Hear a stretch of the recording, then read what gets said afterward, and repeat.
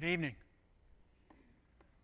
There are handouts that are available. I have some here. I can start them, pass them around. But if you didn't get any, they're on the tables in the beginning of the front of the auditorium. So I'll hand you some of these. But if you'd like to look at it electronically, just go to the Bible, thebible.net/Buford.pdf. I'll mention that again.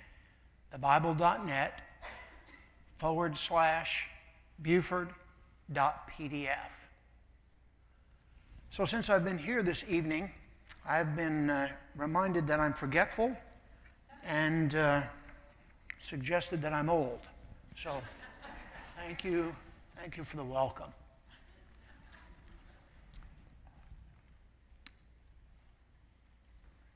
Everything about life,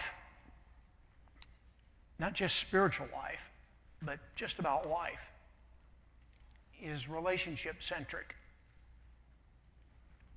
It's about give and take. It's about not always pushing to get your own way and willing to defer, willing to give in, willing to allow others to have their way.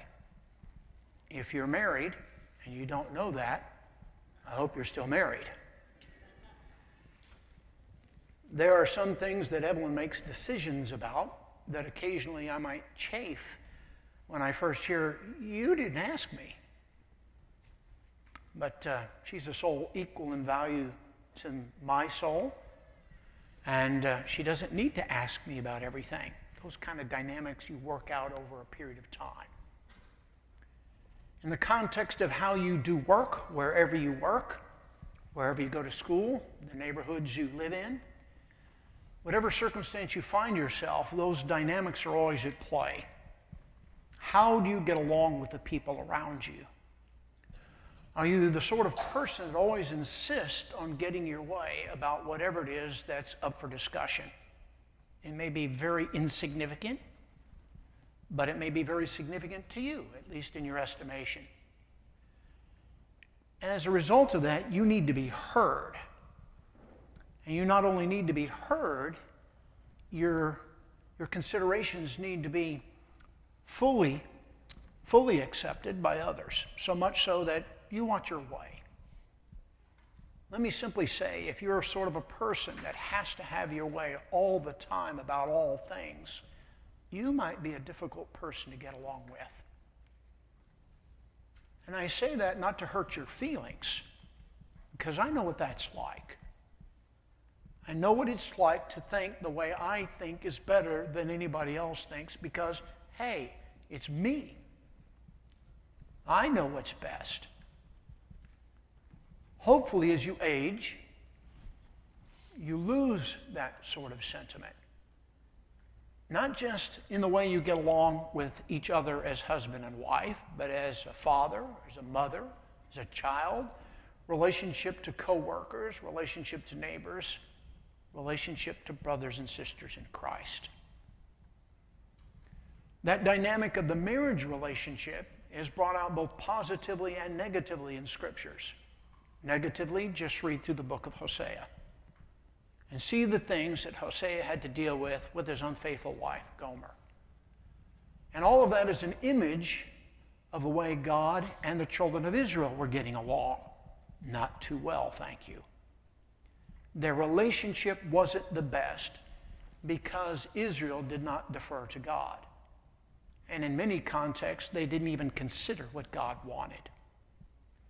In the context of the New Testament, a very positive declaration is made in the book of Ephesians, the 5th chapter. When it compares the relationship between Christ and his kingdom, the church, to a husband and wife relationship. And it works when everybody defers to one another. I've been asked to speak about Romans chapter 14, a singular chapter. But if you've already glanced through what I've presented here, you're going to see that we're going to back up a little bit and look at chapter 12 and chapter 13 as lead-ins to chapter 14, and there's a reason why.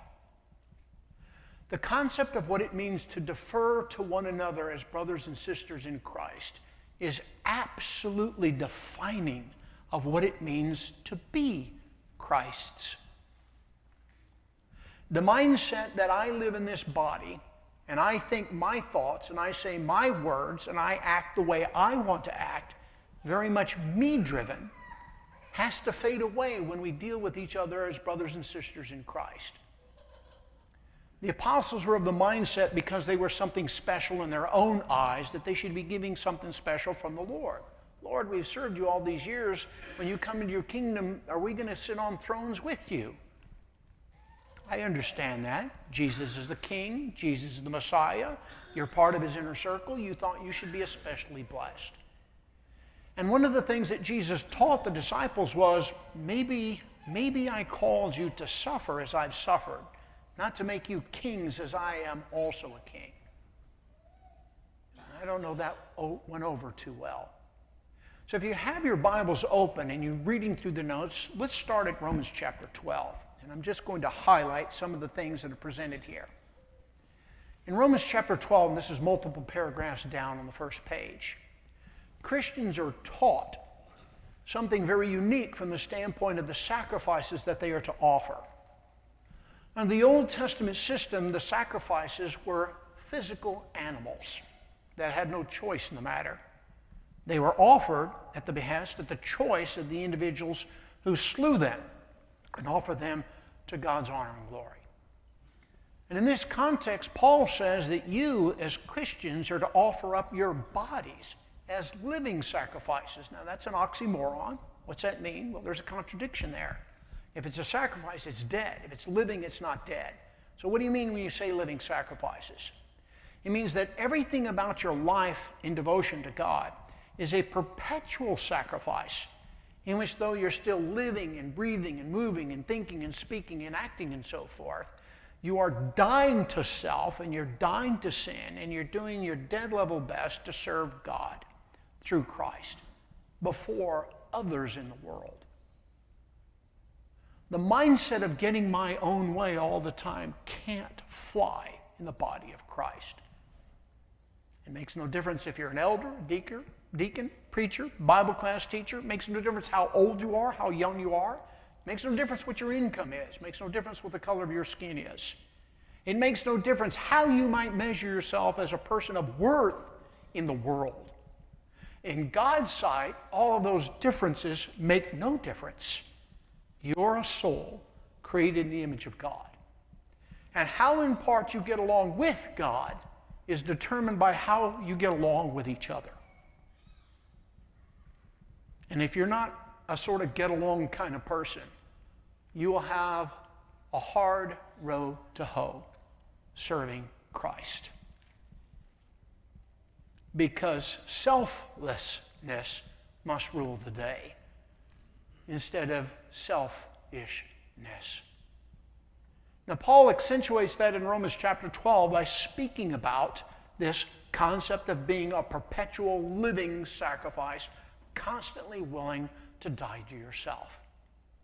He brings out another illustration in that chapter, Romans chapter 12, in which he talks about the body of Christ spiritually like it's a physical body. And this is brought up not only here, but also in some of his other writings, in which he's saying that every part of the body is of consequence compared to every other part of the body. You can't be dismissive of other people who are also part of the body of Christ. The blood of Jesus that cleansed you when you were immersed into Christ for the remission of sins cleansed every other soul who's part of the body and made them part of the body, having cleansed them also of their sins. You are not more equal or less equal. They are not more equal or less equal. You are equal, equal, equal. And so as part of the body, you have to function that way. There may be some people who, because of physical difficulties in life, don't move the way they used to move, or they never move that way. Reminds me of the Steve Martin movie many years ago, in which he couldn't walk right because his body didn't function right, and all parts of it wanted to go off in different directions at the same time. Well, that doesn't work very well physically, nor does it work very well spiritually. And so Paul's already teaching in the 12th chapter something that's incredibly important when we get to the 14th chapter. Do you know how to give in? Do you know how not to push for your own way so that the body of Christ might be intact, functioning as a unit? As you segue from the 12th chapter into the 13th chapter, Paul's going to do the same sort of thing on a grander scale. He wants us not only to defer to each other individually as Christians and to every other human being, that's brought out later in Romans chapter 12, but he wants you to defer to governments and the powers that be, civil authorities that may be nowhere near what you want them to be. And he says, in effect, these civil authorities only have the power that they do because God allows them to have that power. That's not a statement about how good they are or how bad they are. It's just a statement that God's behind allowing them have the authority that they have in that given context. And he says, you need to submit to them. There's a model that's here in relationships that's taught everywhere from the opening chapters of Genesis to the closing chapters of the book of Revelation. And it's summed up in what we know to be the great commandments. Love God with all your heart, soul, strength, and mind. And love others. Love your neighbor as you love yourself. This love of God dynamic is a relationship that determines whether or not I am acceptable to God. Do I love God, or do I just do what God wants me to do? And there's no love intended. You may be in a job that's a dead-end job, and you do what you're told to do because you have to do it because you want to get paid, but you don't love the job. You'd rather not do that. What it meant to be God's under the context of the Old Testament law, it was possible to go through the motions of having a job, of being a faithful Jew and offering all the sacrifices and doing all the things that you're supposed to do, of tithing of mint and anise and cumin, which the Pharisees did to a great degree, and your heart's nowhere near where God wants it to be. The first part of the Ten Commandments deal with our love and relationship with God. And the last part of them deal with our love and relationship of our fellow man. And so the principle of loving God first and loving your neighbor second, they are intertwined. In order for me to have a God relationship, I've got to have a relationship with you. And if I don't have the right kind of relationship with you, then I can't have the God relationship that God wants me to have. How can you claim to love God whom you have not seen when you cannot love your brother and sister in Christ whom you have seen? John asks, not so rhetorically in the first epistle. His point is, you claim to be mine, but you don't show that you are mine by the way that you live. And so Romans 12 is talking about relationship in a body context, a spiritual body context, drawing from the physical illustration of the body. And Romans 13 carries it to the extent of saying you need to even defer to nations on a larger scale when they are nowhere near what you want them to be, because God asks you to do that. Peter does the same sort of thing. Prove to people that you're wrong by living the right way. Prove to people that they are wrong in their assessment of you by living the right way, the way Jesus would have you to live. Everything is about relationship. First to God, and then to everybody else, especially brothers and sisters in Christ.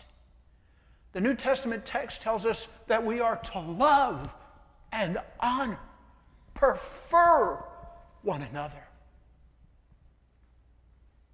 And I've seen brethren act like they would rather not be in anybody else's company but their own. That's not Jesus. That's not God. That's not the Spirit of God.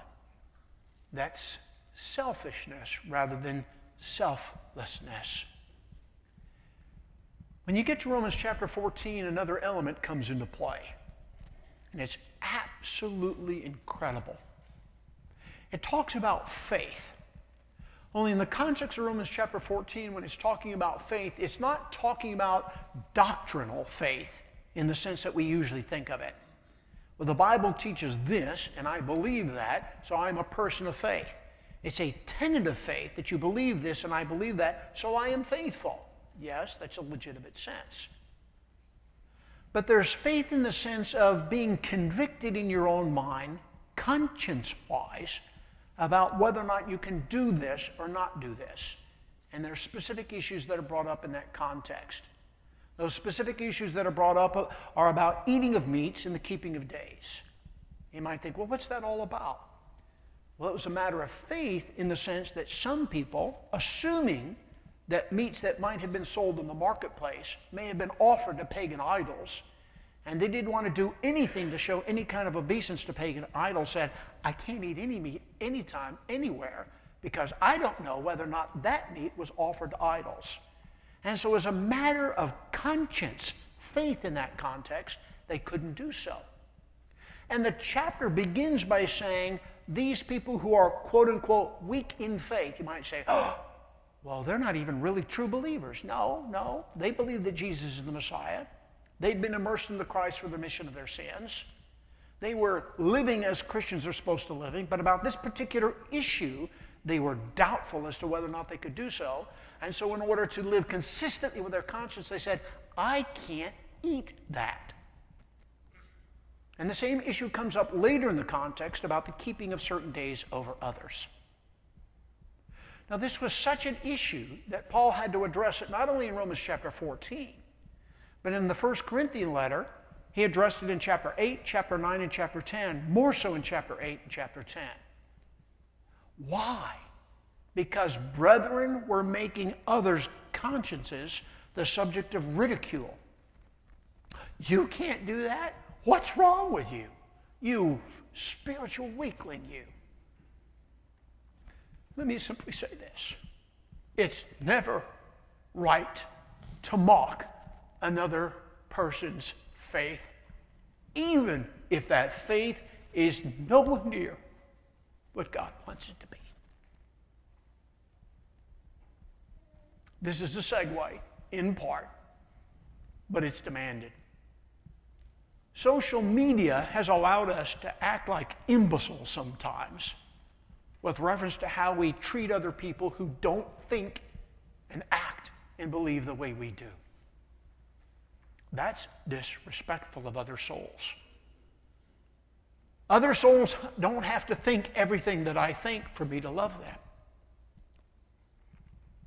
Other souls don't have to say what I say for me to love them.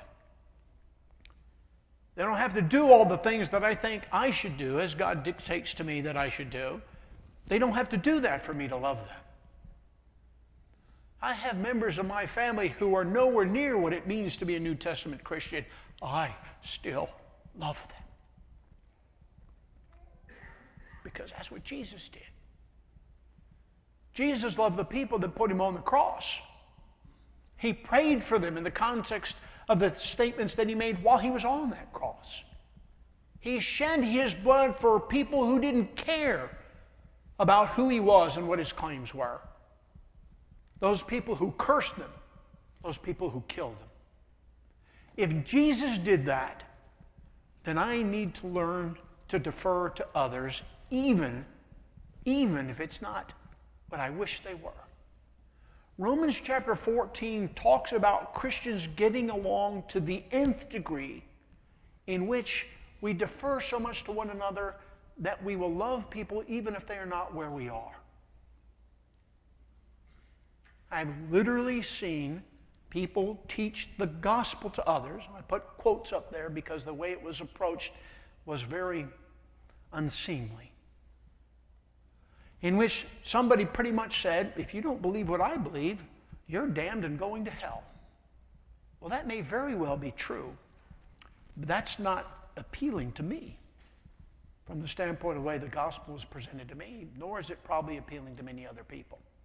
So what I want us to understand is this element of conscience goes to the nth degree to talk about the extent to which we are willing to get along to be Christ-like. It's alluded to later in the context of what you see written here. But as you read through those 10 commandments, there's a sense in which they start with something that's very, very broad, and they end at something that's very narrow. I'm the Lord your God. Have no other gods before me. Don't fall down before any images and so forth. All those things focusing on relationship with God. the first of the commandments. And then as you get further into the commandments, it shifts to talk about how you get along with each other. Don't kill anybody. Don't commit adultery. Don't lie. Don't cheat. Don't steal. Don't do any of those things. And the very last of them says, don't even think something that you shouldn't think. Well, how's anybody going to know? Well, God will know. And so God is drilling down, so to speak, from the broadest of expectations, love me, respect me, to the narrowest of expectations, that even what you think is going to come into play as to how much I accept you. You might say, well, that's the Old Testament law. It is. But there are principles of that law that come into play as we look at the New Testament. One of the things that Jesus does in the context of the Sermon on the Mount is he teaches about character change first in Matthew chapter 5 in the Beatitudes. This is the character that you have to have in order to be my disciple. Lord, just tell me what to do and I'll do it. Well, I can tell you what to do and you can do it, and that doesn't mean you've changed your character. All of those things are talking about changing from the inside out, not just going through outward perfunctory changes. That's what the Jews were already used to. They tithed a mint and anise and cumin. They prayed in such a way that everybody saw them. They gave in such a way that everybody saw them. They fasted in such a way that everybody saw them. But Jesus said on the inside, they're not where they need to be. And so Jesus very dramatically, in the context of preaching the gospel, preaching and teaching and healing, as we see in Matthew chapter 4, verse 23, he taught people how to be something that he was like from the inside out. As you get further and further in the context of the Sermon from the Mount, Jesus started talking about things that they used to do that weren't really acceptable. You've heard it said, but I say unto you, multiple times. And one of the things that he says, we've heard it said, don't commit adultery. We got that. That's one of the 10 Commandments, Lord. We know what that says. We haven't committed adultery. And then he does something that might have blown people away when they first heard him say it. Don't even look at another person in such a way. To commit adultery in your heart. Don't lust after somebody else. Lord, I can keep myself from doing bad things, but it's really hard to keep myself from thinking bad things. And that's what God's telling them to do. In the context of Romans chapter 14, Paul is teaching brothers and sisters in Christ who may have been at odds with each other about these seemingly insignificant details to us today, but matters of great importance then. Don't disregard a brother. Don't mistreat this brother or sister because they don't think exactly the way you do about these matters of conscience. Because the way you are related to this person and how you deal with these things impacts your relationship with Father, Son, and Spirit.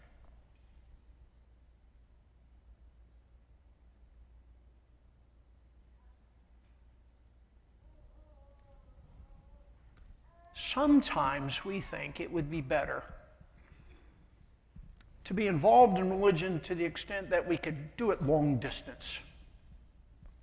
We don't have to be intricately involved. We can punch our cards, so to speak, and I'm being a little sarcastic in this, I grant that.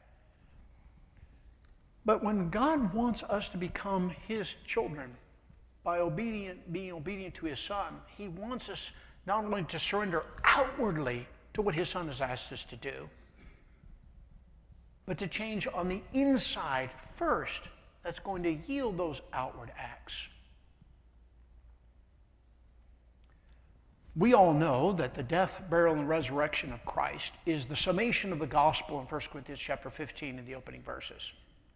And we know that Romans chapter 6 in the opening 4 verses, as well as the closing chapters of the Gospels, Matthew, Mark, Luke, and the next to last chapter in John, talk about what it means to be obedient to the gospel in the context of our faith, repentance, and baptism. But you can teach people that, and they can do that outwardly without having become on the inside what God wants them to be inwardly. And that's why the Gospels don't start with the Great Commission, they end there. If you've understood what it means to be converted from the inside out, then you will be ready to do all of those outward acts because your inside has changed.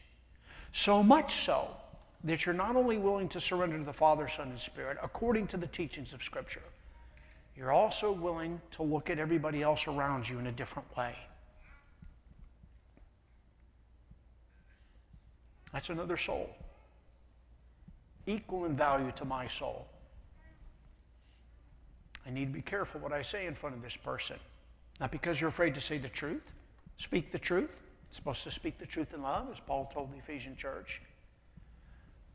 But you don't want to come across in a condescending way. You don't want to do anything in any kind of way that makes it look like that person is less than you in some way. And so Romans chapter 14 starts off by telling people who don't agree with somebody else, a member of the body of Christ, be careful how you treat that person. Well, what if they're wrong? Be careful how you treat that person. What if their matters of conviction are nowhere near what Scripture teaches? Be careful how you treat that person. There's nothing about anything that they do that gives you the right to mistreat another person. Matters of conscience, even if they're not in sync with what God says is true, are matters of conscience that convict people and cause people to live consistently with them. Don't mock that. Be patient and be kind and give them a chance to grow. If the roles were reversed, how would you want that person to treat you? If you believe something that was on the outs with what everybody else believed. Romans chapter 14 is incredibly painful to read in part because of what it demands of me. Be patient, be kind, be loving, even when you are not in the same place as somebody else. Now that applies to brothers and sisters in Christ in this context. But in other contexts, the same principles apply to everyone, regardless of whether or not they are in or out of the body of Christ. The way people see me act needs to be a measure of Christ acting in me all the time. Not just when we're in the walls of this or any other building associated with the Lord's church. Not just when we're in our homes and we're with family, but every time, all the time, people see us. So let's go into this in a little bit more detail. So if you go a little bit later in the material that's there, I want us to focus on some more things that are brought in Romans 14. So if you drop down to the third page. So notice the way it starts. It starts with concerns concerning faith, especially those who are labeled as weak in faith. I'm going to repeat something that I mentioned before. Weak in faith here does not mean they have doubts about the historicity of the biblical text or the inspiration of the text, or they have doubts about the identity of Jesus, or doubts about what it means to be a Christian. That's not the issues here. These are issues that are brought out later in this context when you read in the verses that are listed later about matters of opinion. Don't judge people because their opinion isn't where your opinion is. Make sure you get along to them. And make sure you welcome them and not to quarrel over, notice it says, opinions. What color is the church carpet going to be? Who cares? I care, and I want it to be this color. It doesn't matter. What about the color of the walls? People get into tizzies about all sorts of things that are of no consequence. And then they don't care about things that are of great consequence, like the souls of the people in front of them. The chapter starts with an absolutely incredible principle. Treat everybody, regardless of where they are and what they think or believe. If it's different than you, don't mock them. Don't treat them as if they are weaker brethren, as if they are lesser in some way. Don't beat them up because their opinion is not the same as yours about these matters of indifference. And let me simply say, we'll get there later, but these are matters in which God says, I don't care whether or not you eat meat or don't eat meat that's been offered to idols. I don't care about whether or not you take this day and regard it more importantly in the context of your life than some other day. That doesn't matter to me. I haven't ruled on that. Don't you make rules. This is a dramatic issue that's brought out not only in the context of the New Testament, but in the Old Testament. You know what Deuteronomy says? Don't add to, don't take away. Don't make laws where God hasn't made laws, and don't remove the laws that God has already made. And some people in the context of these issues were mandating, you've got to do it this way. It's my way or the highway. This is not a matter of redemption. This is not a matter of whether or not you're forgiven by the blood of Jesus. These are insignificant details. But they become very significant because we insist on getting our way. I think my thoughts, I speak my words, I move my body, I'm used to getting my way because it's my body. But there are hundreds and hundreds and thousands of people that we interact with through life that we have to learn not to live that way, to be more like Jesus. If anybody had a right to mandate it was his way or the highway, it was Jesus. But in the context of reaching out to and teaching people, he wanted to get them to see why he behaved the way he did, not just to force his will upon others. And I have to act the same way. Notice the questions roughly in the middle of the page, on page 3. What's the nature of faith in this context? We've already alluded to this. Let's look at it in a little bit more detail. It's not about matters of doctrine. It's not about what you have to do or what you shouldn't do. It's not about specific forms of obedience. It's about matters of personal conviction. And those matters of personal conviction, regardless of whether or not they're right or wrong, have to be considered. It determines that person's relationship with himself and how he's going to relate to others and how he relates to God. He may be wrong as wrong could be about his belief system, but you have to defer to him and allow him to express where he is. There are some people who, as a matter of conscience, and they might claim that it's a matter of doctrine, are going to say, I can't do this or I have to do that. Be patient, be kind, be willing to work with them. Notice the line under that. Faith in the New Testament is noted was a matter in large part that affected one's relationship with deity first and then with humanity. That's love of God, love of neighbor. But here there's the third element. This person is struggling with where he is and what he thinks and whether or not it's acceptable. And so there's a relationship that this person has that he's struggling with himself. You say you can do that. I can't see that I'm doing that. And so as a matter of conscience, a matter of conviction, I'm not going to do that. And so he's got this interdynamic going on in his own thinking. And when he expresses this to you and you're not there, you think, you're weak in the faith, brother. And the text says, accept somebody who's weak in the faith about these matters that are of no ultimate spiritual consequence unless you make them that way. This is not talking about the essentiality of baptism. This is not talking about the uniqueness of our worship on the Lord's Day and what we do in the context of our worship. It's not talking about those things. It's talking about things that are peripheral, that lie outside of that. Other things, definitely, we should make sure that we are going to be concerned about. So let's go a little bit further. Outward acts of faith. Outward acts of faith, so we're about 5 lines down, prevailed in the general mindset of the Jews over the centuries rather than personal convictions. So they were doing things to do them. Malachi starts by saying, you're offering sacrifices that your masters wouldn't accept. You wouldn't offer this to your employer. You wouldn't offer this to anybody else. And yet you are passing it off to me, God's saying, which is less than I expected of you. But Lord, we did what you asked us to do. We didn't do it with the fullest of heart. We didn't do it to the extent that we should have, but we did it. Can't you accept that? What's the point? What's the problem? Their hearts weren't there. Their hearts weren't there. What do you want from us, God? Micah asks. Do you want us to offer rivers and rivers of sacrifices? And no, I want you to love me. I want your heart. I want mercy. I want grace. I want demonstration from the inside first.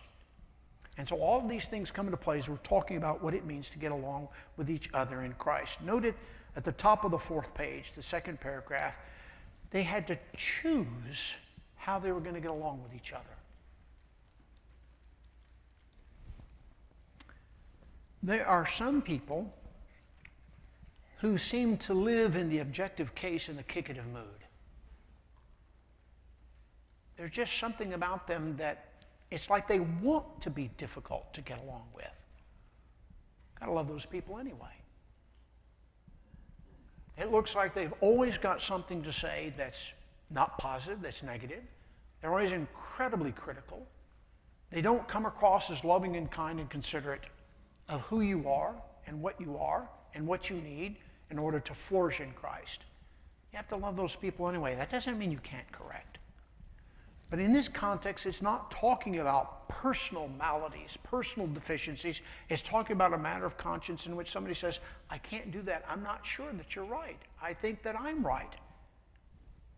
How are you going to get along with them?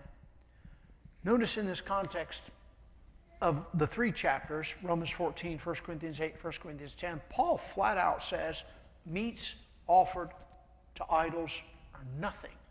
It's okay to eat that. But he acknowledges that not everybody is where he is.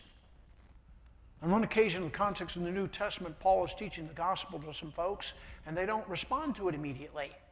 And he said something that's rather unusual. He says, I hope that you'll continue in the grace of God until we meet again. He didn't say everything you believe is right. He just hoped that he would be able to meet them again. And he ended, rather than condemning them, looking forward to an opportunity to teach them again.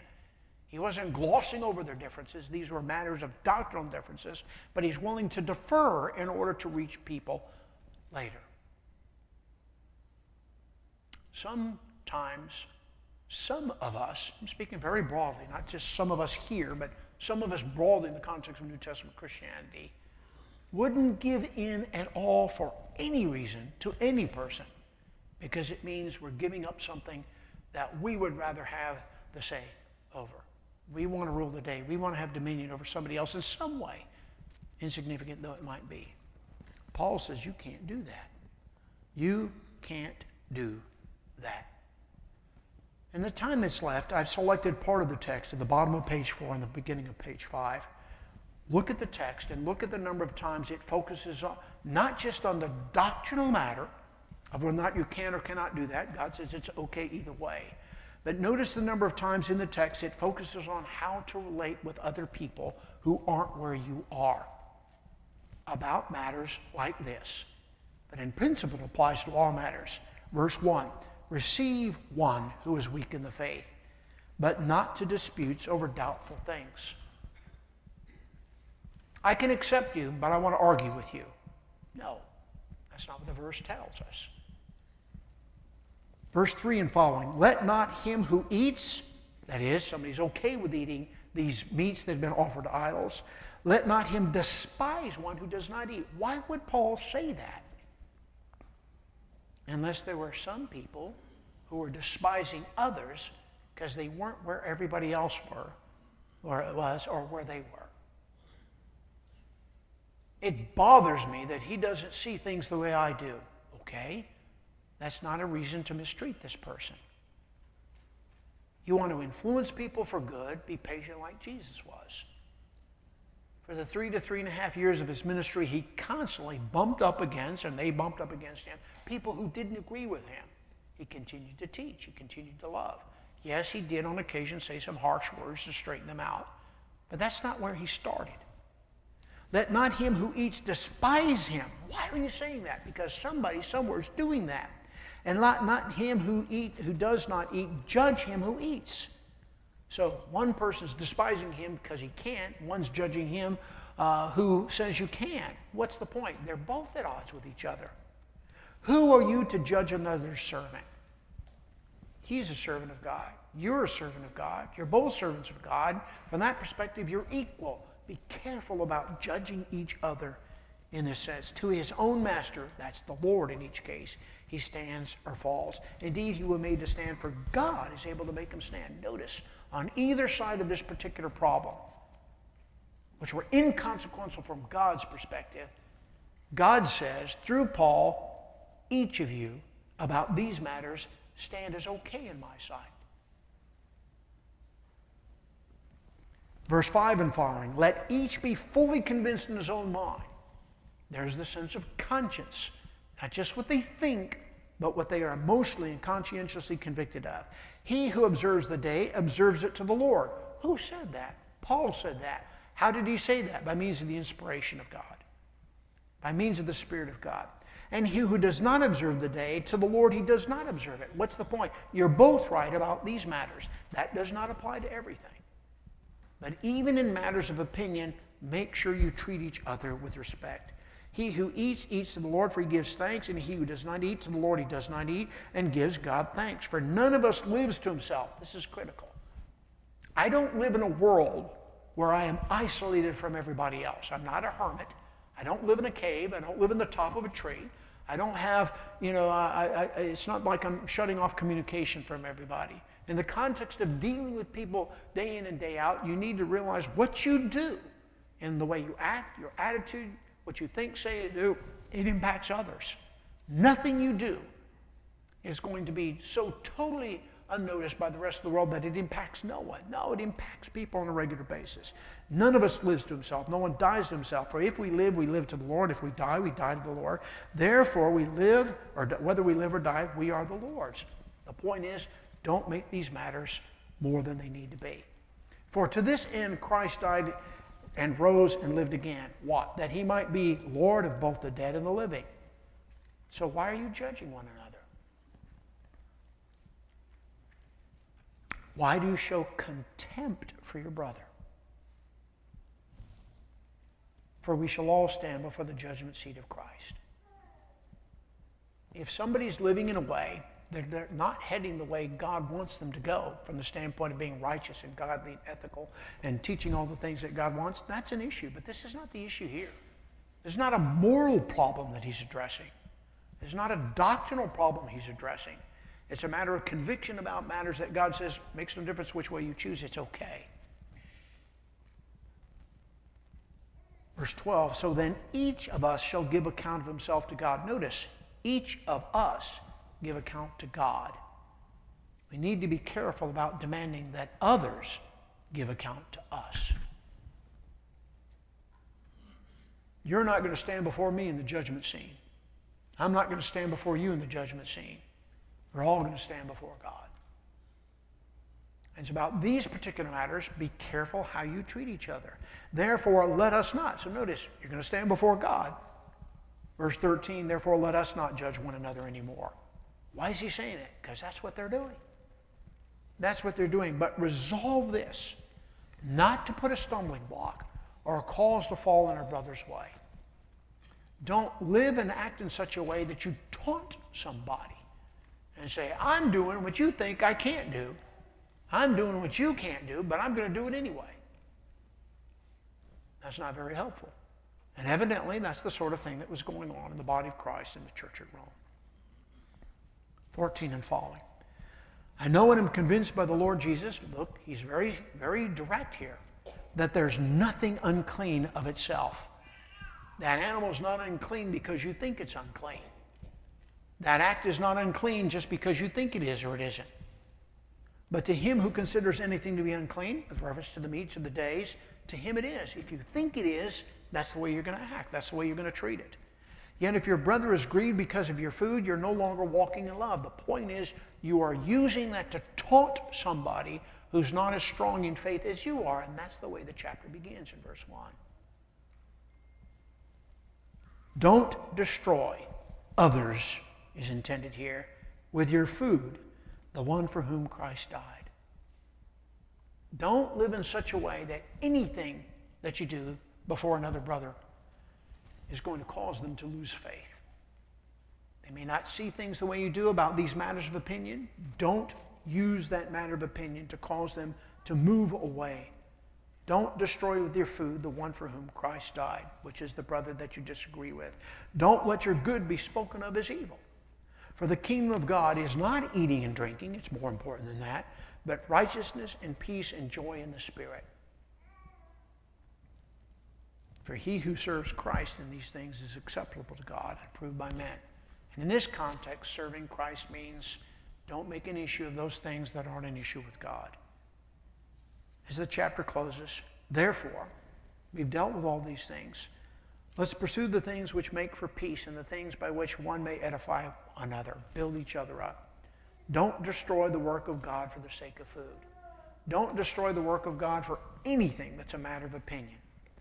All things indeed are pure, but it's evil for the man who eats with offense. So if he's got a conscience issue, remember who he is. It's good neither to eat meat nor drink wine, nor to do anything by which your brother stumbles or is offended or is made weak. Why is he saying these things?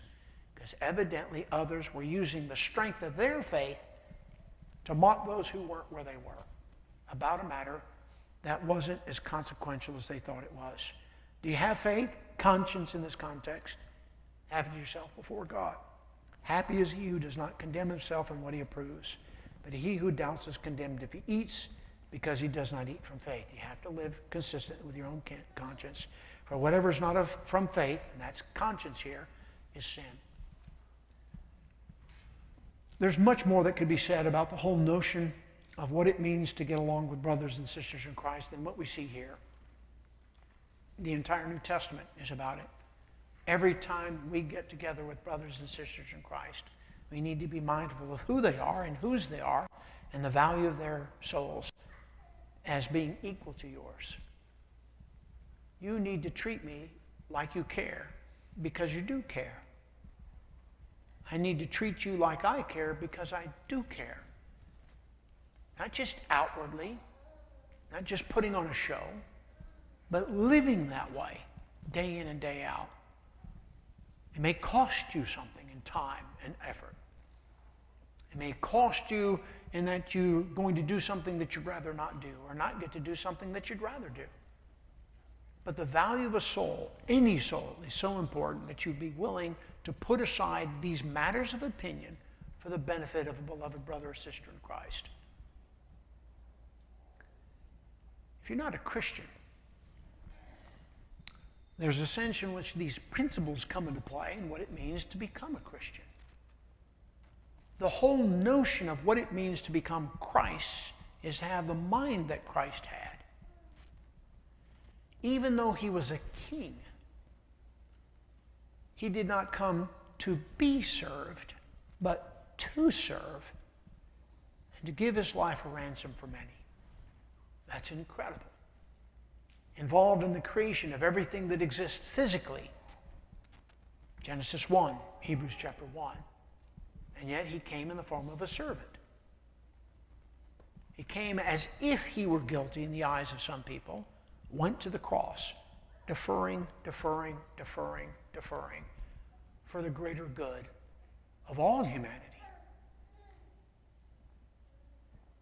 And those of us who are already Christians balk sometimes at deferring to a single individual in a single instance because we want to have our way. The whole message of what it means to be Christ in becoming a Christian is to learn to think like him and act like him.